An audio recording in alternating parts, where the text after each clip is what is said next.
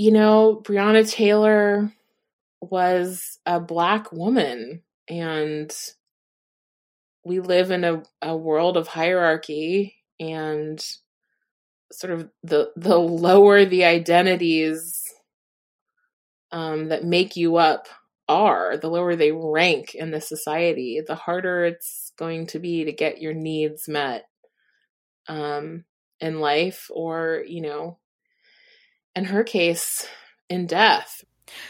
On Wednesday, September 23rd, a Kentucky grand jury indicted Brett Hankison, one of 3 white Louisville police officers involved in the killing of Breonna Taylor, a 26-year-old Black medical worker. Hankison was charged with wanton endangerment, a low-level felony, for blindly shooting 10 rounds into her apartment during a drug raid in March. No drugs or money related to drugs were found during the raid. The other 2 officers who also fired shots during the botched raid were not indicted. It's one of several police killings that has fueled ongoing demonstrations across the country since the end of May. This is Fiat Vox, a Berkeley News podcast from the Office of Communications and Public Affairs. I'm Anne Bryce. We spoke with Savala Trepchinsky, director of the Thelton E. Henderson Center at the UC Berkeley School of Law, about the decision in the Breonna Taylor case, the elusive nature of racial justice, and how the details surrounding Taylor's murder are all too familiar. I was sitting at my laptop and saw the headlines, and I just felt my body sort of release and exhale. It was a reminder that, we experience these questions of injustice and of belonging and of safety physically. We experience them in our bodies. And I felt just a bit of release and realized how tightly I'd been sort of clenched against the possibility of there being no kind of atonement or accountability. And then, that release I felt physically kind of turned into a slump as it set in that the charge, is a pretty light one, and only 1 officer was charged. And that familiar feeling of, too little, too late, of not really getting what you need set in. As an attorney, she says she wasn't surprised by the decision, given that the system in place in this country tends to favor police and protect them from accountability. As a person, though, the fact of the charge is upsetting, disappointing, angering, all of those things.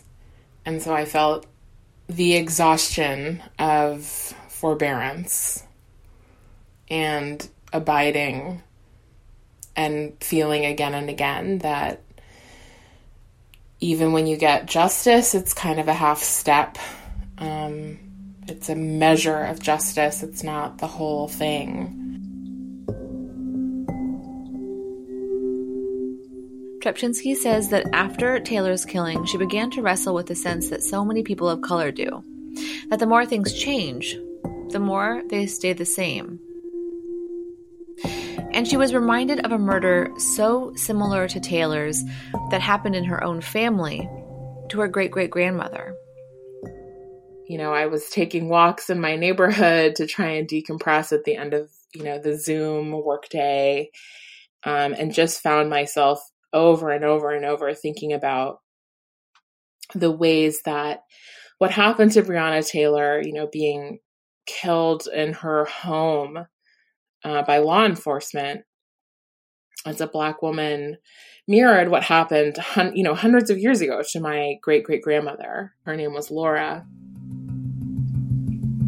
I'm not sure exactly why she, or how she got to Texas, except that her husband's work was there.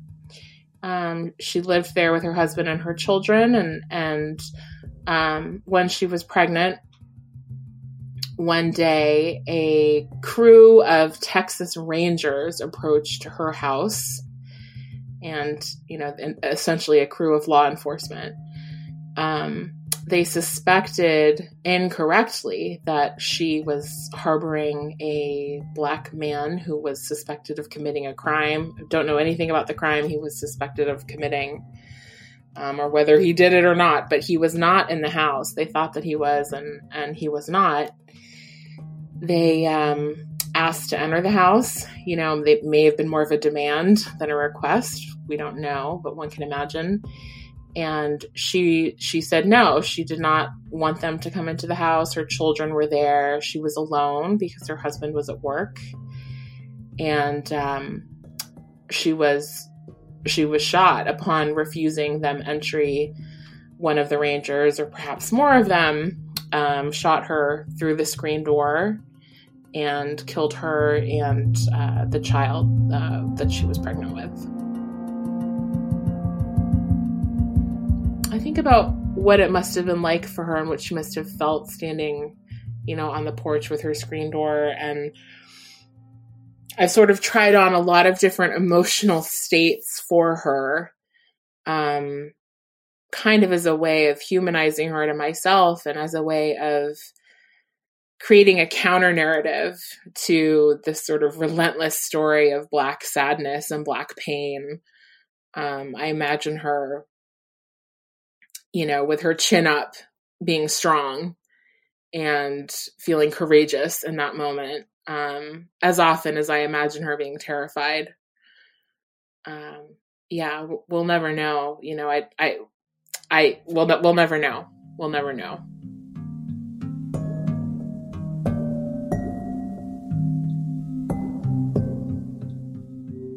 She says that while there are practical ways to address the systems that we have that could help prevent this kind of tragedy from happening again, like changing how we fund and resource the police, it's not going to be enough. The real work, she says, will take changing society's underlying belief that Black life is inferior, a belief that has persisted for centuries. The real work, I think, happens on a deeper level. It happens in the realm of morals and beliefs and ethics, because institutions, they exist as a reflection of what people believe. The whole point of institutions and systems is to kind of make the beliefs that a society has operational, right? And so you can change an institution, but if you don't change the belief that animates the institution, that sort of gave birth to it, that sustains it, then another institution will pop up, and it might look a little different, but it will still reflect and carry out those beliefs. If you think about chattel slavery in this country and the hundreds of years of that system, the basic underlying belief, there were many, but the basic underlying belief was that Black life is inferior, and that it can and should be used and controlled, right, as if it were unequal to white life. So that's kind of the basic underlying belief. The institution of chattel slavery eventually becomes untenable and we get rid of it, but the belief doesn't really change deeply enough or broadly enough. And so following the end of the institution of chattel slavery, you have the popping up of the Black codes and convict leasing and Jim Crow, right? New systems, new institutions that reflect fundamentally the same beliefs that animated the old one. Time marches on, and then Jim Crow and convict leasing and the Black codes become untenable, and we dismantle them. They disappear. But the belief doesn't change. That underlying belief in the inferiority of Black life does not change. And so new institutions pop up, right? And what do? Well, they don't do exactly what the old ones did because they look a little different, but they still respond to and reflect that underlying belief. And so we get, the war on drugs, incarceration rates skyrocketing, and the criminalization of poverty and the carceral state, exploding in ways that target Black and brown communities. Right now, in this moment, we're looking at these institutions, this most recent set of institutions, and saying, this has got to change. These systems don't work, and we may well be on the road to dismantling them. However, if the underlying belief doesn't change, there will simply be a new institution that follows the sort of carceral state that we have right now, but reflects the same beliefs around the value of Black life. Which is why I say, you need both. You need the targeted practical change for this to end, and you need the, I think, more difficult, more long-term, more painful, uncomfortable change that happens on the level of belief and morality. And when we have a surge in both of those places for a sustained amount of time, then I think you start to approach a point where transformation is possible, where transformative change is possible. And I hope that we're heading to that point. I really do. After the decision in Taylor's case was announced on Wednesday, demonstrators poured into downtown Louisville and in other cities across the nation to protest police brutality and continue their fight for racial justice. Trepczynski says that it's been encouraging to see more white people involved in the protests, and that in order for our society to evolve, it's essential for white people to be part of the fight. That's a reason to be hopeful and to celebrate, because Black and brown people have been protesting our mistreatment, our torture, our murder, our trafficking for centuries, since it began. So we have always been doing this work. White people have not always been doing it alongside us and with us. So to see more white people engaged is fantastic, and it's absolutely necessary. If we're going to evolve.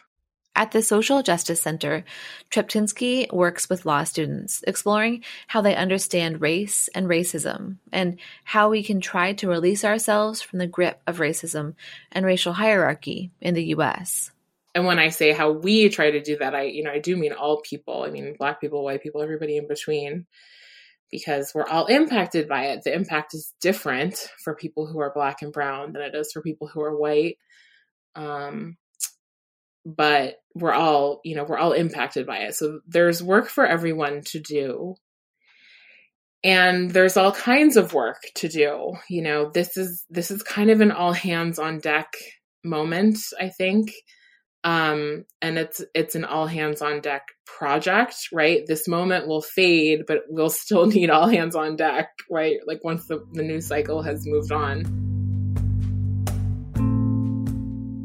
And she says we're all capable of doing the work, of rising to the occasion and fighting for what we believe in, learning as we go.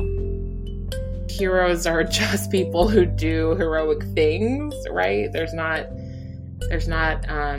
something extra human or more special about them than the rest of us. We all have that capacity if we're in a moment that calls for it, and if we can kind of manage to see ourselves that way. That's also a pretty inspirational thing to remember, that we don't have to arrive to the moment fully prepared, right? And with full faith and full courage. We build those capacities through engaging with the work. I love that idea. And I mean, gosh, if there were a time that kind of idea was more apropos than right now, like, I can't imagine what time that would be. But I love the idea that we can arrive at a momentous moment as we are, and we can actually gain what we need to meet the moment through the process of meeting it. In July of 2021, Simon & Schuster is publishing Trepczynski's first book, It's a collection of personal essays about race, living in the body of a Black woman, and what it's like to be on the inside and the outside at the same time. For Berkeley News, I'm Anne Bryce. You can subscribe to this podcast, Fiat Vox, spelled Fiatvox, and give us a rating on your favorite listening app. Also, check out our other podcast, Berkeley Talks, that features lectures and conversations at UC Berkeley. You can find all of our podcast episodes on Berkeley News at news.berkeley.edu/podcasts.